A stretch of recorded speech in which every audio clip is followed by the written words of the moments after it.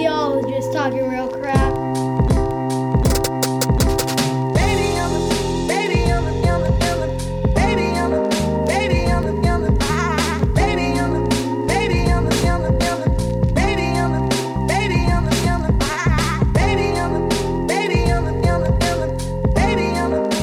Welcome to another episode of Sociology Talking Real Shit. Thank you to all those loyal listeners who've been really patient because I'm not doing these once a week anymore. I haven't had the time.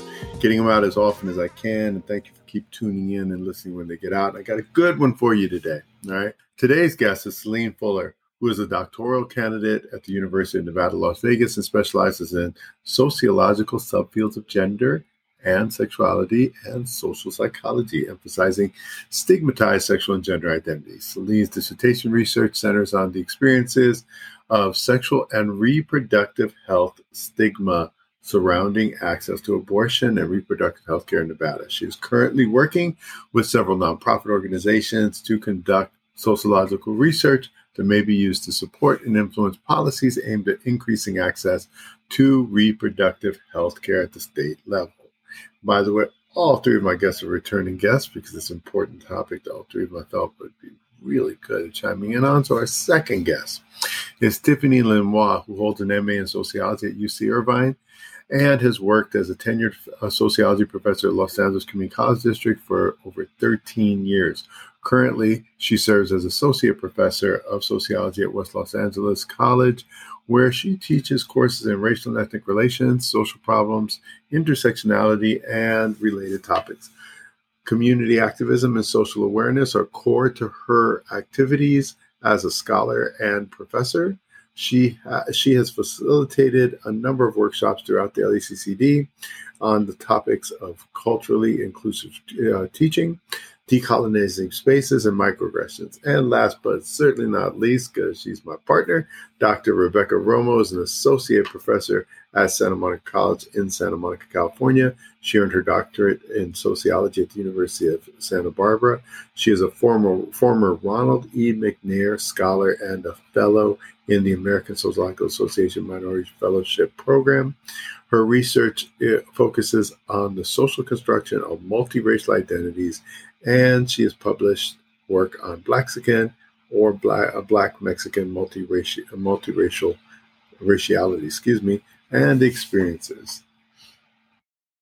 Thank you all for being my returning guests, by the way. And I just want to say this is a really great panel. But I'm looking forward to being informed by you all and our audience being informed by you all as we talk about this very, very important issue, okay? Talking about this new abortion law in Texas. So before we talk about the actual law, I want to just give you all a moment, not as sociologists, but as women, to give me your first thoughts when you first heard about this new abortion law in Texas. And on this one, let's start with my favorite sociologist on the entire planet, Rebecca Romo, my wife. Okay, so go ahead. Oh, well, I mean, it made me angry, of course. Any time that I hear these types of laws that are coming down in usually different states outside of our own, which is California, it makes me really angry. I think that, most of the time, or if not all of the time, these laws are being passed by people who are in power, who are men. And I think that men need to take a seat. They don't know about women's bodies. What they think they know, they probably know 95. If you subtract what they think that they know by, 95%, that's probably what they actually know. And I was thinking about this morning, and the reason that is because women, we don't even know about our own bodies. We're not, many of us, even when we become adults, we're just learning about things. For example, like orgasms, like internal and external orgasms, how to orgasm. We don't know about things like miscarriage and how actually typical that is in a woman's experience.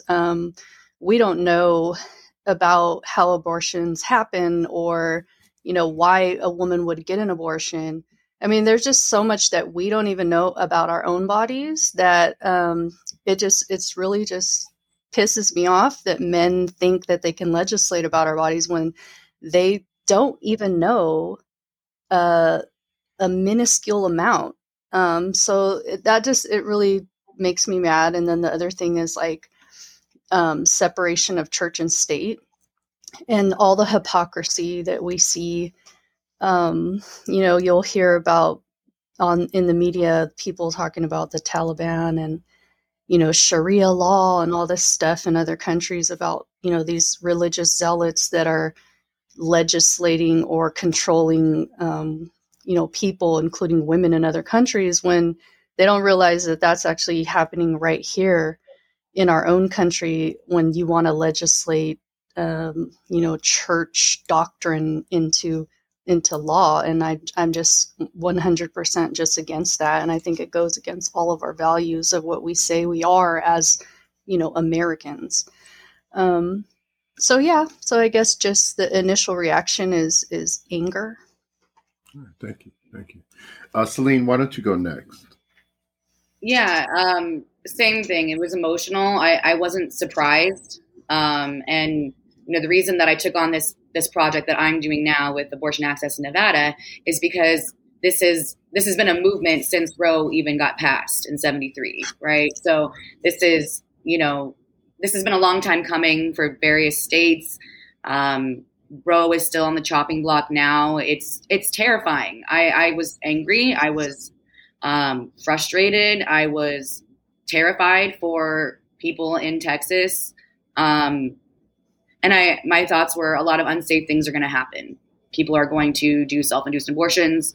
There's going to be non-medical abortions without the help of, providers who are trained to do that kind of thing. There's already clinic closures because of COVID and, it being a non-essential business. And in a place like Texas, there's very few clinics and it's a huge state. So people are already having to travel long distances. 100 miles is not a surprise to anybody. And this is just, it's an attack, clearly. And it's emotional for me, and it's also emotional for the people who passed it, right? So the reasons why we're doing these things, we can try and justify them and rationalize them. But there's just a lot of emotions and a lot of fear that I have as a woman who may or may not need these services at any point in my life, but also as a human being who sees that other people, especially the most vulnerable, are going to be affected by this law. Thank you. How about you, Tiffany? If I could go back for a second and just piggyback off what Rebecca mentioned about, a lot of times these laws and policies are legislated by men and people who do not even know how women's bodies work. I'll never forget reading about a congressperson that was asking, in an official capacity, asking a doctor about abortion and asking, well, if we took a camera and a woman swallowed a camera, could we see like what's going on with the baby? And she was like, no, because that's not where the baby is. Like, just no basic. And this was a congressperson who was going to make decisions on policies about women's bodies, right? I mean, it's completely ridiculous. So, like Rebecca was saying, like just not even the most basic understanding of even the physiology of how a woman's body works, but has the power to determine what a woman does with her body. It's ridiculous. To be honest, and just to contextualize all this for me, I feel like I'm having some kind of pandemic burnout.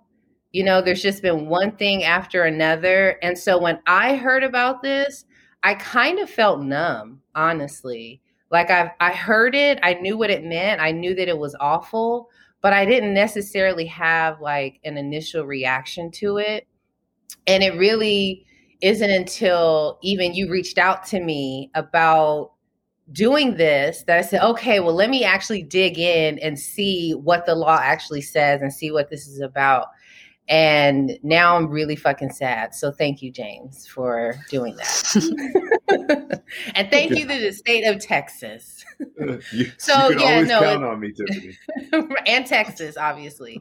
Just echoing just anger, fear, sadness for the people of Texas, for people who I know are going to have to now go to use unsafe measures to do this. The thought of, not having this choice for myself is really scary. So I think anger and fear really were the two emotions that I feel the most about this as a woman. Thank you.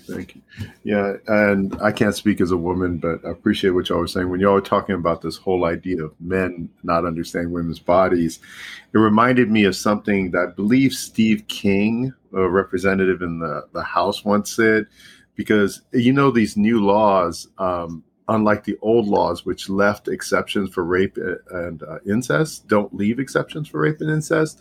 And Steve King, he said, in the case of forcible rape, you can't get pregnant because the body shuts that whole thing down.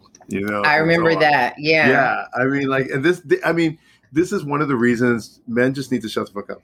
Okay. So I'm going to shut the fuck up right now and ask the next question. And we'll start with Celine on this one. What is the new law and why is there so much concern for those of us who are pro-choice? Yeah, so the law basically it bans abortion once cardiac activity is detected in the embryo, which turns out is not actually cardiac activity in the embryo. So that is electric pulse through the ultrasound machine. So 6 weeks into pregnancy, which is 2 weeks after the first missed period, and that's before most women even know that they're pregnant. So the big deal from people who are pro-choice is that this is essentially banning abortion, and it doesn't have exceptions for rape or incest, as you've already said. And we still have things like parental consent laws, which we also have in Nevada, and those are some of the hardest things to get, is permission from parents, and then to overturn those kinds of laws is really difficult. There's a lot of pro-choice groups that are trying to do that in states like Nevada and I'm sure Texas. So the big deal is essentially this idea of a heartbeat through the embryo at 6 weeks. At 4 weeks, a woman doesn't even know she's pregnant, right? You're essentially 2 weeks after a missed period. So this is before most women could even realize that they are pregnant. Then they have to wait 24 hours to have a decision. And then they have 2 weeks essentially to get the services, pay for it, and possibly travel. So there's lots of barriers like costs, right? So you have to have a minimum of $550 just to get the procedure. And then you have people who are young, like teenagers. You have low-income people. You have people of color. These are the people who are most impacted by these kinds of things. So they're most likely to have to travel long distances. You have to think about work costs. You have to have lodging. Social support is a big barrier that a lot of people don't have. And in a state like Texas, when you have a law essentially deputizing citizens to sue one another for aiding and abetting medical services, then what you've done is created a surveillance state. And we have incentives like $10,000 plus your legal fees reimbursed to you for if you win the case against someone who's trying to get an abortion after 6 weeks. So this is terrifying because it's not necessarily the most strict law in the country, but it is one of the states that has the most strict laws. And this is definitely a restriction in a direction that could have these kinds of laws that pass, whether they're protections or restrictions. We see far more restrictions, especially in the last few years, all over the country than we have protections. So these kinds of things have domino effects, right? They could influence other laws in Texas, and other states could also pass similar laws. Thank you. Rebecca, do you want to add something in there? Yeah, just as Celine was talking, it just made me think of what this law is doing is it's enabling citizens to turn against other citizens, in particular women. And it's creating these bounty hunters or modern day, witch hunters in the state of Texas, which is terrifying. The other thing too, Texas Governor Abbott, in a recent speech that he gave, he was talking about that Texas is going to eliminate all rapists somehow. So we can all sit back and, just relax and hold our, you don't hold your breath because Texas is going to get rid of all rapists. They're going to do something that no other patriarchal state or nation on the planet has been able to do. Okay. So everyone just calm down. They got the solution, right? I mean, it's just ridiculous. And then the other thing, he recently issued an executive order on in the language that he used on the right to choose in Texas whether you get a COVID vaccine or not. So here, Texas, in Texas, you can, they're arguing against these vaccine mandates, but at the same time, women don't have the right to choose their own, make their own reproductive choices over their own bodies. And so, just like Celine said, this is setting a precedent. Other states, even this morning, I was reading an article about Indiana. They're looking to Texas. This is setting a precedent. All these other states are looking, and you best believe that this is not the end of the story. Other states are going to try to follow suit. And then speaking of Indiana, they have I was just thinking about the story of Purvi Patel this morning, who was a woman in 2013 who had a stillbirth. And she was sentenced by the state of Indiana to 20 years for having a stillbirth because they charged her with feticide. Sorry about that. And so I feel like this is putting us down a very scary path of even, prosecuting women who have stillbirth or miscarriage with murder, similar to what they do in El Salvador. They do that.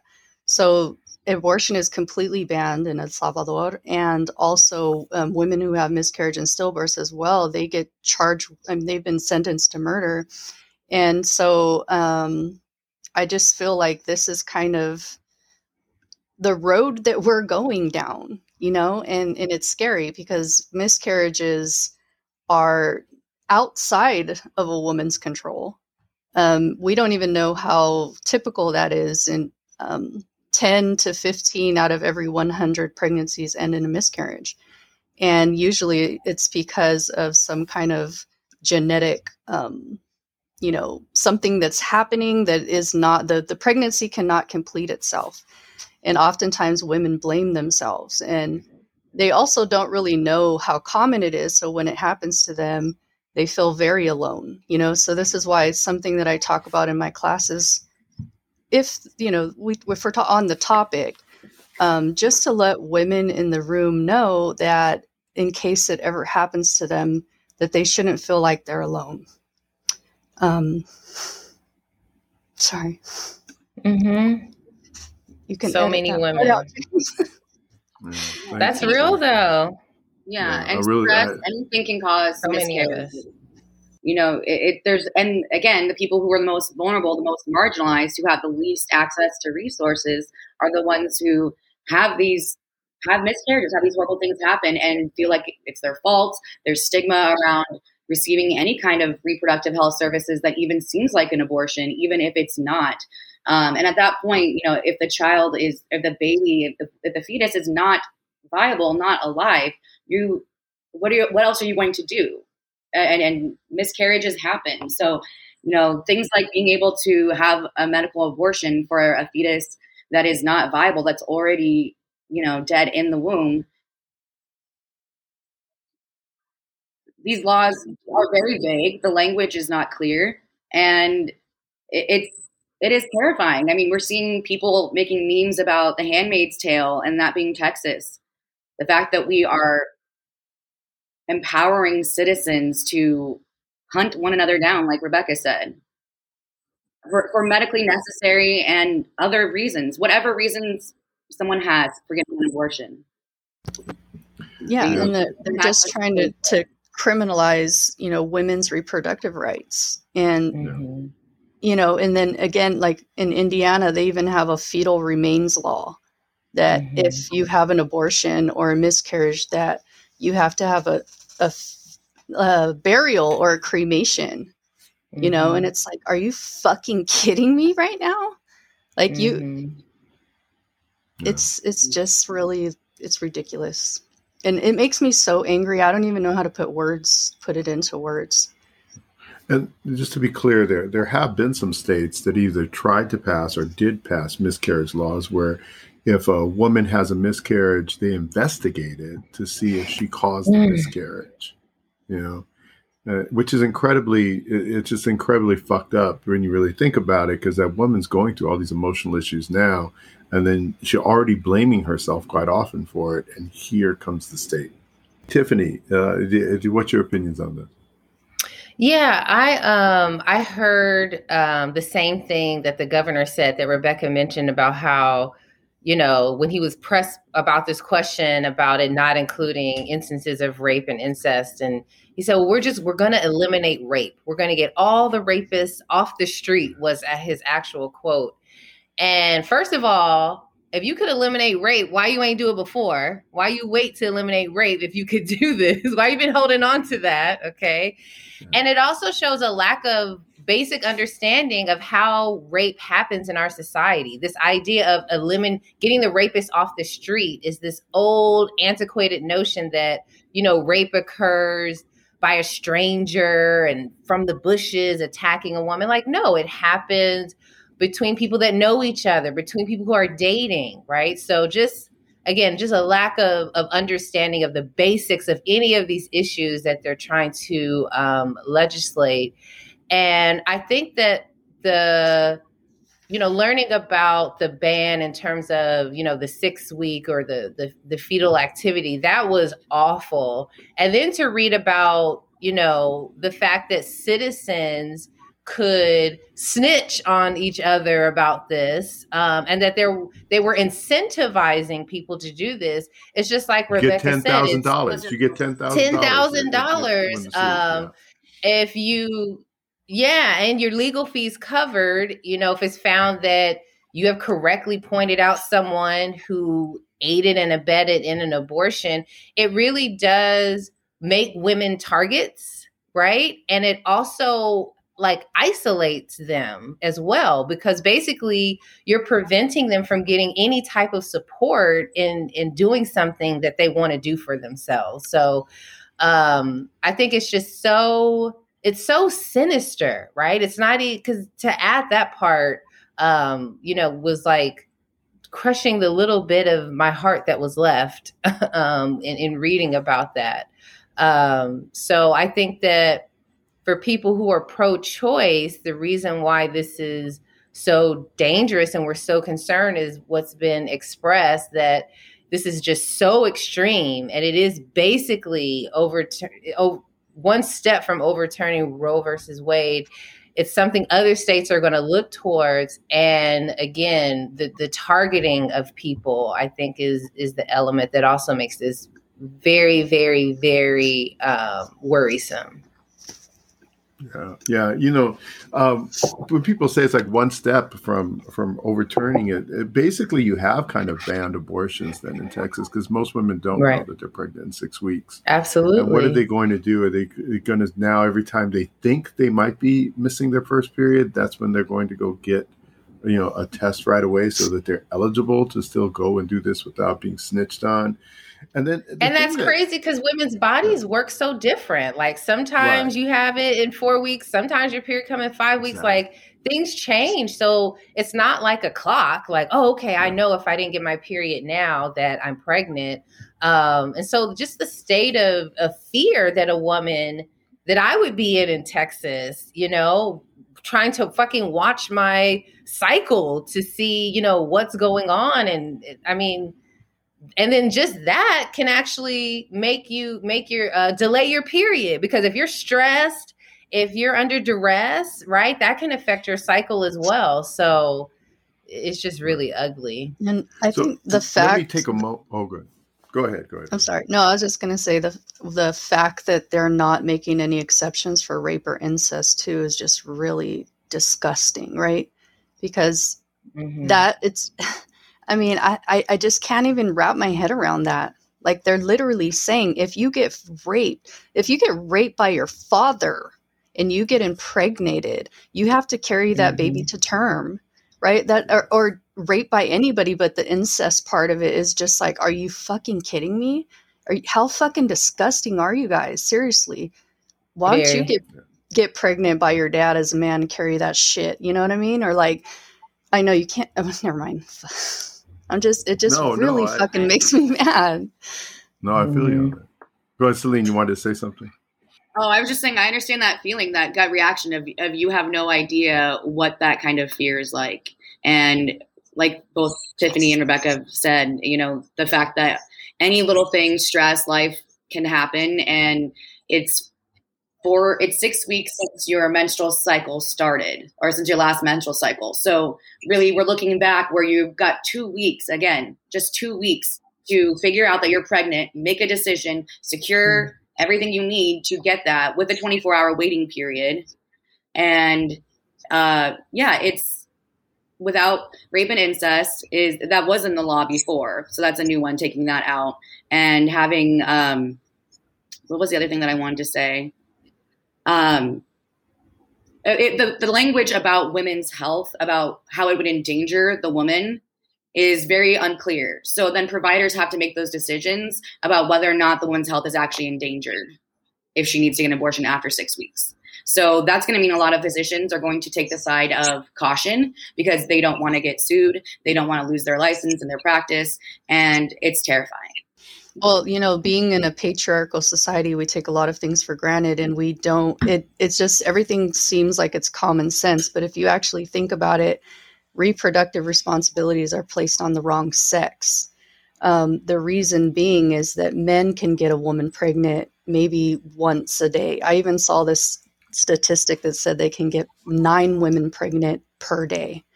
And women can only get pregnant once every 9 months. And also, we're only fertile for about 6 days out of the month. And so if we were really concerned about, stopping unplanned pregnancies that lead to abortions, then we would put more of the emphasis on the male sex. But yet we live in a patriarchal society. So, and I think what's happening, and this has been happening, is women, we know this shit. We can see right through it. We see the hypocrisy, and we're fucking tired of this shit. Like literally fucking tired.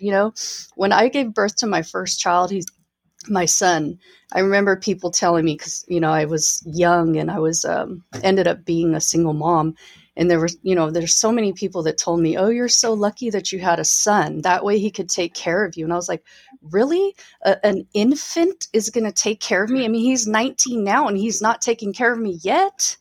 You know what I'm saying? Like, and I don't see a future where that happens. Oh, well, let's not be too pessimistic, James. But I mean, I don't need him. I don't need him to take care of me. I don't need him to take care of me, but I'm just saying, like, people, we, even as grown women, we get infantilized, it's like and this is, they pass laws as if we aren't even we're not even there. And I think we're just fucking tired of it. And I think that there's going to be a march in October. I want to say October 4th, but I could be wrong. Is that right, Celine? I will double check. Or I don't want to say the wrong thing on a recorded podcast, but I think it's okay. So you might Google that shit. Yeah, it's okay. Google that shit real quick. We can double check it, but this is, and just like Tiffany said earlier, I think a lot of us are burned out by the pandemic, and they kind of just slid it under the door, and we're like, oh shit, wait a minute, But I don't think we're going to sit down on this one.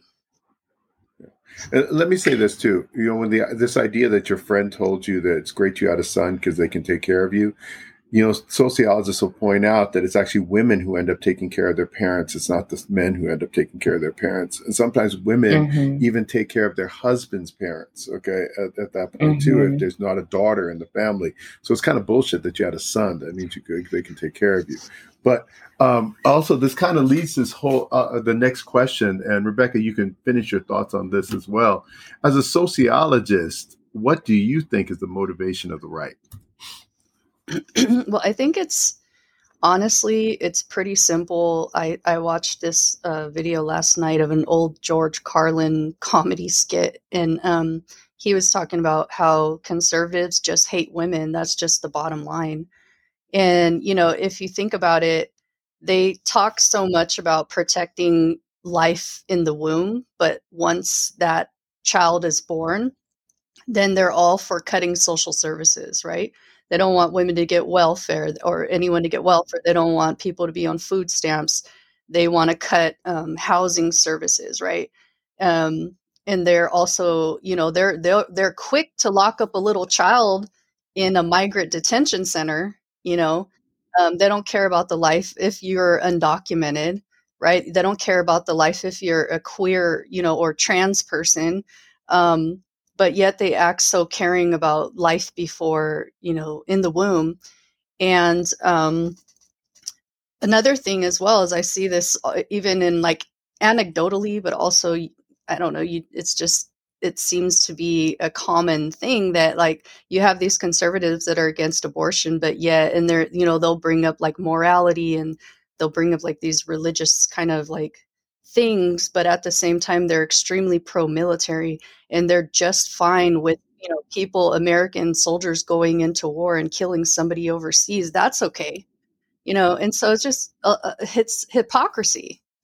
And yeah, I guess, saying that they hate women, it sounds like, oh, it's an emotional response, but I mean, if it's very logical if you think about it. I think it is an attack on women. Yes. So, as a sociologist, we know that there are always many factors that help to explain why something is happening. Definitely what Rebecca said, the hatred of women is definitely an element. But also to think about this from a more like structural perspective, like what purpose does this serve kind of in the larger society? There's a quote from Robert Jones Jr. That I think really succinctly puts this into words. He goes by the son of Baldwin through different social media platforms. And so his quote is, as Toni Morrison once said, in order to survive and thrive, empires must exercise complete control over human reproduction. This, not a love for children, is why abortion, LGBTQIA plus people, and sterility are demonized and despised. In a white supremacist capitalist patriarchy, white children are needed so that whiteness can maintain its majority. BIPOC children are needed so that there is a steady supply of soldiers, laborers, cannon fodder, and scapegoats. And children as a demographic are needed as test dummies against which the nation state and its participants can most thoroughly assess and exert their power. Anti-woman, anti-child, anti-LGBTQIA+, anti-BIPOC, anti-poor, anti-human, anti-disabled, etc. You peep how various oppressions are connected and what project they are in service to. So I do think there is the emotional element, the hatred, the misogyny element to it. But I like this quote because it demonstrates that there is a purpose to this as well, right? That children can be looked at as serving a purpose for those in power, right? To keep those in power in terms of keeping them in the majority numbers wise, to keep those who have less power. You don't have the super rich without the poor, right? So there's a incentive for poor people to reproduce. And so I just love that quote because I think it really encapsulates kind of the structural way that we can understand why things like this is happening, as sociologists. Tiffany, thank you for that, because Rebecca and I, we've talked about this, and I've been saying something similar for a period of time. You know how the population has been shrinking in the United States, right? And what I believed is that, the people who make these type of laws who are not just sexist, but racist at the same time probably think, wow, white people aren't having babies, but blacks and Latinos are having babies all over the place. And you know how they talk about in 2050 that the white population will no longer be the majority of the country? It still would be the largest ethnic group. Calm down, white people. Okay, it's just when you're out of all the other, minorities, yes, they'll add it to a larger percentage. Okay, but you'll still be the biggest ethnic group, absolutely. But for the first time, you will not be the numerical majority over those ethnic groups. And I think, and as I was thinking about this, I was thinking, yeah, it seems like this kind of makes sense to them that we should force people that have babies, particularly white women, because the laws lately have not just been about abortion, they've been about birth control. All right. Where, you had the Hobby Lobby decision, where, you don't have if you have a certain religious view and you own a company, you do not have to provide insurance for birth control for your your workers and stuff. It's like almost this thing about forcing people to have babies. But also I like that quote too, because I didn't think about, you know what, you are going to need those black and brown people to fight in the military too, though. Mm-hmm. And you know what else? Capitalist needs its fucking consumers, as well. So yeah. So absolutely. So it's great. Celine, what you want to add something in here? Well, that's really hard to follow. But Tiffany did a great job, and I love that quote. And I wrote some notes for this, like the motivation for the right. I mean, it's different depending on the actors that we're talking about, right? Politicians versus everyday people, civilians. I think we have to acknowledge, like we've been saying, there is, of course, a lot of emotion. We tie in ideas of motherhood and what mothers should or shouldn't be, or, the fact that women should be mothers in the first place. And keep in mind, we're using the term women, but women aren't the only people who give birth, right? So people who are trans or non-binary or who are intersex, that might be, depending. But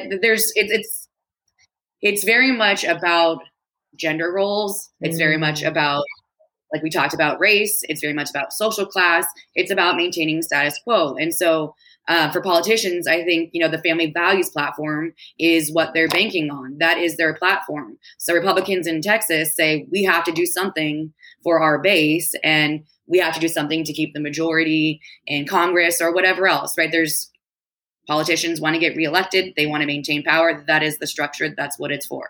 As far as everyday people, the populace, I think people who are in favor of this on the right don't even have to be extreme alt-right people, right? They can be thinking that they're doing the right thing, or that their ideas are the right ideas for other people. But we're trying to return to some idea of normalcy, especially for middle class or lower middle class white folks, about what this romanticizing and idealizing of the past, right? That's not actually that great if you are not white middle class, and right. So I think that it's just an idea of so much is changing, and we're talking about demographics changing. We're talking about power changes. We're seeing more representation of women, people of color in government and high powerful positions and corporations. And I think, this idea of we need to produce children, we need to be fruitful and multiply, religion, whatever else, all these ideologies combine, and they're powerful. So I think motivation is, for most people, most average people, is family values, some idea of returning to normalcy. And I think for politicians, it's about maintaining power and control, and especially control over women and control over fertility, reproduction, maternal and infant health and morbidity. I mean, it's control. Yeah, that's just what it absolutely. is. So, another thing I want to bring up are not their motivations, but the concept of abortion itself, and why pro-choice people favor it as well, including myself as a man, why I favor it. There was an article written by Donahue and Levitt called "The Impact of Legalized Abortion on Crime over the Last 2 Decades," right? And they pointed out that 20 years after Roe versus Wade, you see this crime drop, okay, in the United States, a drastic crime drop, which has gone up recently, partially due to COVID and everything else, right? But we were living in some of the safest times in U.S. history. The 1990s were some of the most dangerous times. And they started to look at why, and they wanted to know what was the biggest factor, okay, that led to that crime drop, right? And they found that abortion was one of the biggest factors, okay, that legalized abortion, they said, they estimated that crime fell roughly 20% between 1997 and 2014 due to legalized abortion, right? Because this would have been the generation that would have been born, okay, if you didn't have legalized abortion. Now, Levitt and Donahue go on to say, hey, look, we're not saying go out and have an abortion, but you know what they're saying? Don't force low-income women who are not ready to be mothers, okay, to have children. Everyone points out that poverty is the biggest reason for crime, and you're putting them into poverty. And many of these people who want legalized abortion are against things like welfare. So, it's like you got to have those babies and then let them fucking starve to death. Okay. But you got to have those babies. Right. And yeah, if you got a bunch of women who are not ready to be mothers, who don't want to be mothers, okay, at the same time, having children, not to mention irresponsible fathers who may not help to take care of that child, leaving these women in poverty, you create a situation where crime rates may rise again, okay, in the country. Right. So yeah. Go ahead, Rebecca. I see you want to ask something. Oh, well, I was just going to say that sometimes you see, like the neighborhood I grew up in, Sacramento, often when I'm, driving down the streets there's these billboards that talk about how abortion is genocide, and it's specifically targeting, like African Americans. And there is a statistic that if a woman has an abortion, usually they don't go on to have subsequent ones. And so the idea that like having an abortion is equivalent to, reducing the numbers of a group in a certain population is actually not true. You understand what I'm saying? Because it makes it seem as though you're saying that you're, like Black women or Latino women or whatever are never going to go on to have children after an abortion, which is not true at all, right? Like if a woman has an abortion, usually, it doesn't, she's not having subsequent ones, is what I'm trying to say. She may have a child in the future when she's ready to have a child. Tiffany, maybe you can lead out this next question for us, okay? What can we do to fight increasingly repressive laws? Well, I think one thing that's really important is for people who are part of privileged groups to really stand up and be outspoken and be active about these kinds of issues. So, this can't just be something that women fight. We need allyship. I think that's going to be really important. Anybody who doesn't believe in abortion and, hates women is not going to fucking listen to women, right? So I think it's really important that those coalitions are created or the allies really stand up, and we have men really stand up to the plate and take on a good chunk of the responsibility of fighting back these kinds of laws. I think it's important for middle class and upper class people to really stand up because, they may feel like, okay, well, I may not be able to get an abortion in Texas, but I know I have the resources to still do it safely in some other way, right? Like I can fly myself somewhere and access it. So this is really not going to affect me. So I think that allies stepping up really, I think this applies in any circumstance that it really, a lot of the responsibility is on those people who call themselves allies to the groups that are being affected. And so I think that's a major component to this. Thank you. I appreciate that. Let's go with Celine this time. Go ahead.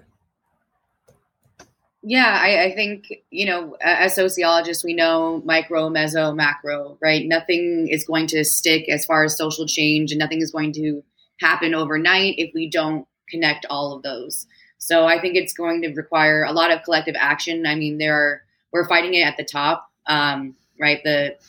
Like Biden and Kamala are saying this is unconstitutional. We're having lawsuits. There are appeal. Like it's already started at the top, and it started at the bottom. The grassroots collective action.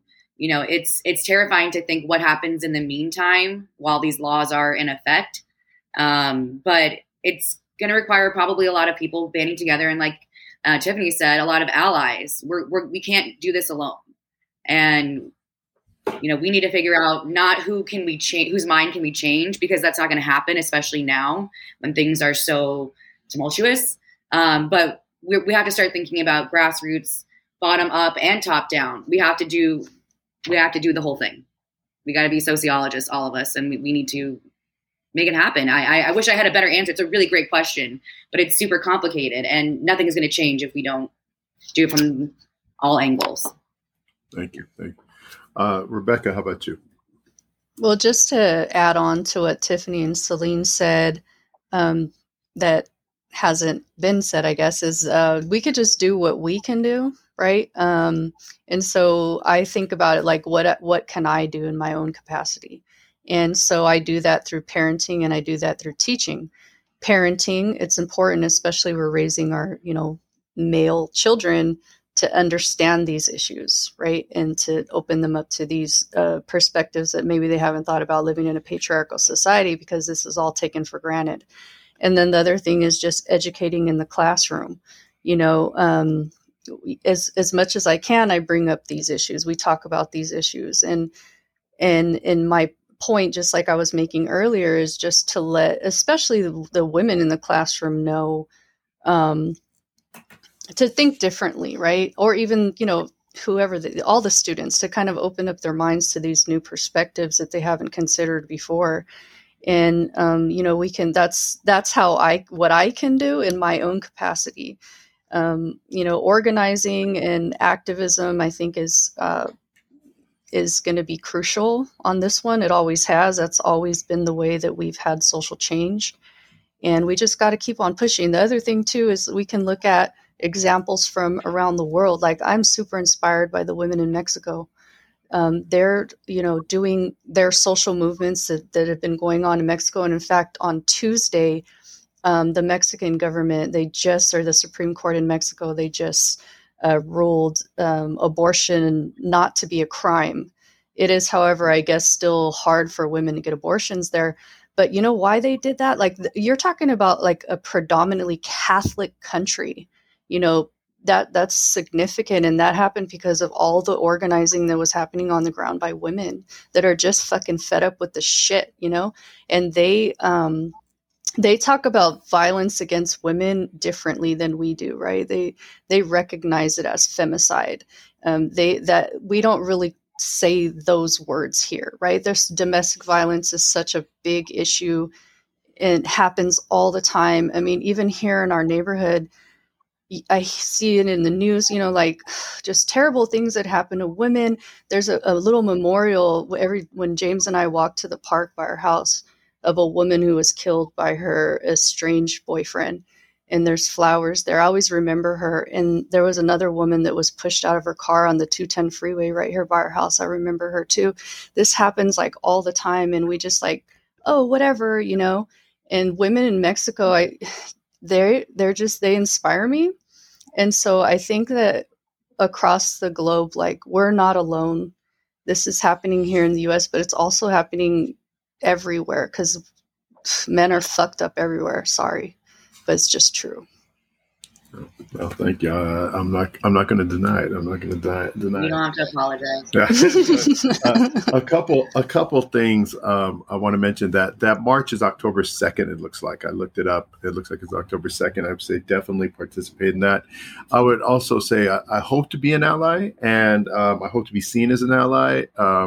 But more than seen as an ally, I hope to actually be an ally. It doesn't matter how I'm seen, but people should vote. I was talking to someone who is a feminist and who loved RGB, but also said that, damn, part of this was RGB's fault. Why didn't you retire when you knew you had cancer? Not wait and not see, for the potential to have a woman president. And she wasn't saying it was fully her fault, but what she was trying to say is, you didn't know that you weren't going to have a Donald Trump as president, for sure. And that's how crucial it was. But that also tells us how crucial it was for us to vote. And there were more people that voted at that time for any single candidate that voted for Hillary Clinton than the history of the United States till the following election, when more people voted for Joe Biden, and also, by the way, the second largest number for Donald Trump. But because of the Electoral College, we ended up losing, the right to have a woman as president. And the Supreme Court would have looked different. Okay, I believe Donald Trump put 3 people on the Supreme Court last time I saw, and that the last 5 were all appointed by Republicans or something like that. I mean, it's incredible the number of conservatives that have been put on the Supreme Court. And I think they need to expand the court. Now's the time. Go ahead, expand the court. And I think those are some things we can do and we can push for. And I think that the only way to get those things done is, one, to keep pushing our politicians. I remember Eduardo Bonilla Silva saying something about politics in Latin America is different than politics in the United States, where he said that politics in the United States, you vote every 4 years and then you go the fuck home. He goes, in Latin America, you vote and then they don't do shit. And then what you do is you march down to the fucking Capitol and you surround that shit. And you say, you're going to fucking resign, okay, and stuff, or you're going to change this shit.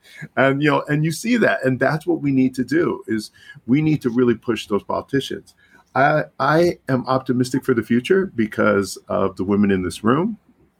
I am optimistic for the future because of the women who have gotten into politics lately, the squad, and how the squad is expanded, in the House of Representatives. We need to see that in the Senate as well. And we need to see a woman like that who is in the future, our president. So I think there's a lot we can do, and I don't think it's hopeless. But yeah, they always call Latinos the sleeping giant, right? Because they say that there are a large percentage of the population who hasn't had a lot of political power. But the truth is women are the sleeping giant, right? Because you're the largest percentage of the population and haven't had a lot of political power. And once you start to flex it, it's kind of done for patriarchy, and that's what I'm hoping for, is that this will be one of the things that will kill patriarchy, all right? Well, we're sleeping giants because we're sleepy, because we're overworked, underpaid, overutilized. I mean, the second shift of work. Right. All of that. Right. But Rebecca will tell you. I am tired. Yeah. Rebecca brags about the fact she hasn't cooked in a year and a half. So, That's true. I don't even know if I remember how to. I would brag about that too if I were you. I'm happy. That makes her a little less tired, right? So yeah, women are tired. So I don't know. Can I just tell them that one thing I told you once? Because he was like, "Oh, I have a meeting and I have this and I have that and I have this," and I was like, and I was just joking, but I was like, "When are you gonna have time to make dinner?" She wasn't joking, because I did make dinner. I love it. Like, oh, wow, that sounds so hard. So what's for dinner tonight? I'll be there in 4.5 hours. Yeah. Make that little thing I like. Add them little, that thing I like. Make that too, okay? Thanks. Yeah. And this is what men need to do. If you ain't going to march, cook dinner for the kids. If you're in a relationship. So your wife can march, or your partner can march, right? But you know what's even better? March with the kids. Right? Outdoors, wearing masks, social distance. And still cook. I'm just saying, we've done it all for human history. You can do all of it too. If we can't have it all, you can take it all on, and you can do it all. Cook, clean, do all that stuff. Okay, absolutely. All right, because that way you women can have the time and the energy to take over. All right. Yeah. Mm-hmm. So, look up having orgasms, like Rebecca said, how to do that. That's it. Don't just hold your partner accountable for cooking. Hold them accountable for your orgasms. All right. So, boom. If he gets one, you should get one. Shit. Okay. All right. At least one. At least, yeah. Come on, James. You also need sexuality. Yeah. Listen, if you want another podcast on that, that's what I do. We can have another conversation about that one too. It sounds like sexuality researcher. It sounds like what's coming. Yeah. All right. So something's coming, but all right. So all right, now, Celine, last question: can you give us a bumper sticker quote? Something you can fit on a bumper sticker. It doesn't have to be sociological. Doesn't have to do with this topic if you don't want, but yeah. Well, after the last one, when I got the compliment for actually giving you a bumper sticker quote, I had to make sure that I just don't explain anything after it, and it's truly a bumper sticker. So my bumper sticker quote for this topic is, banning abortions doesn't stop abortions. Mm-hmm. Thank you. People need to know that. All right. Tiffany, go ahead. My bumper sticker is people be fucking. Always be fucking. And so sometimes you need abortions because guess what? People be fucking. Once I get tenure, I'm going to use that bumper sticker. Yeah. People be fucking. When you get tenure, we got to put it on the car. Yeah, it's going all over the car. How about you, Rebecca? My bumper sticker quote is, if you don't like abortions, don't have one. That's simple. Yep, that's simple. All right. And mine is, if we have a future, it'll be feminine.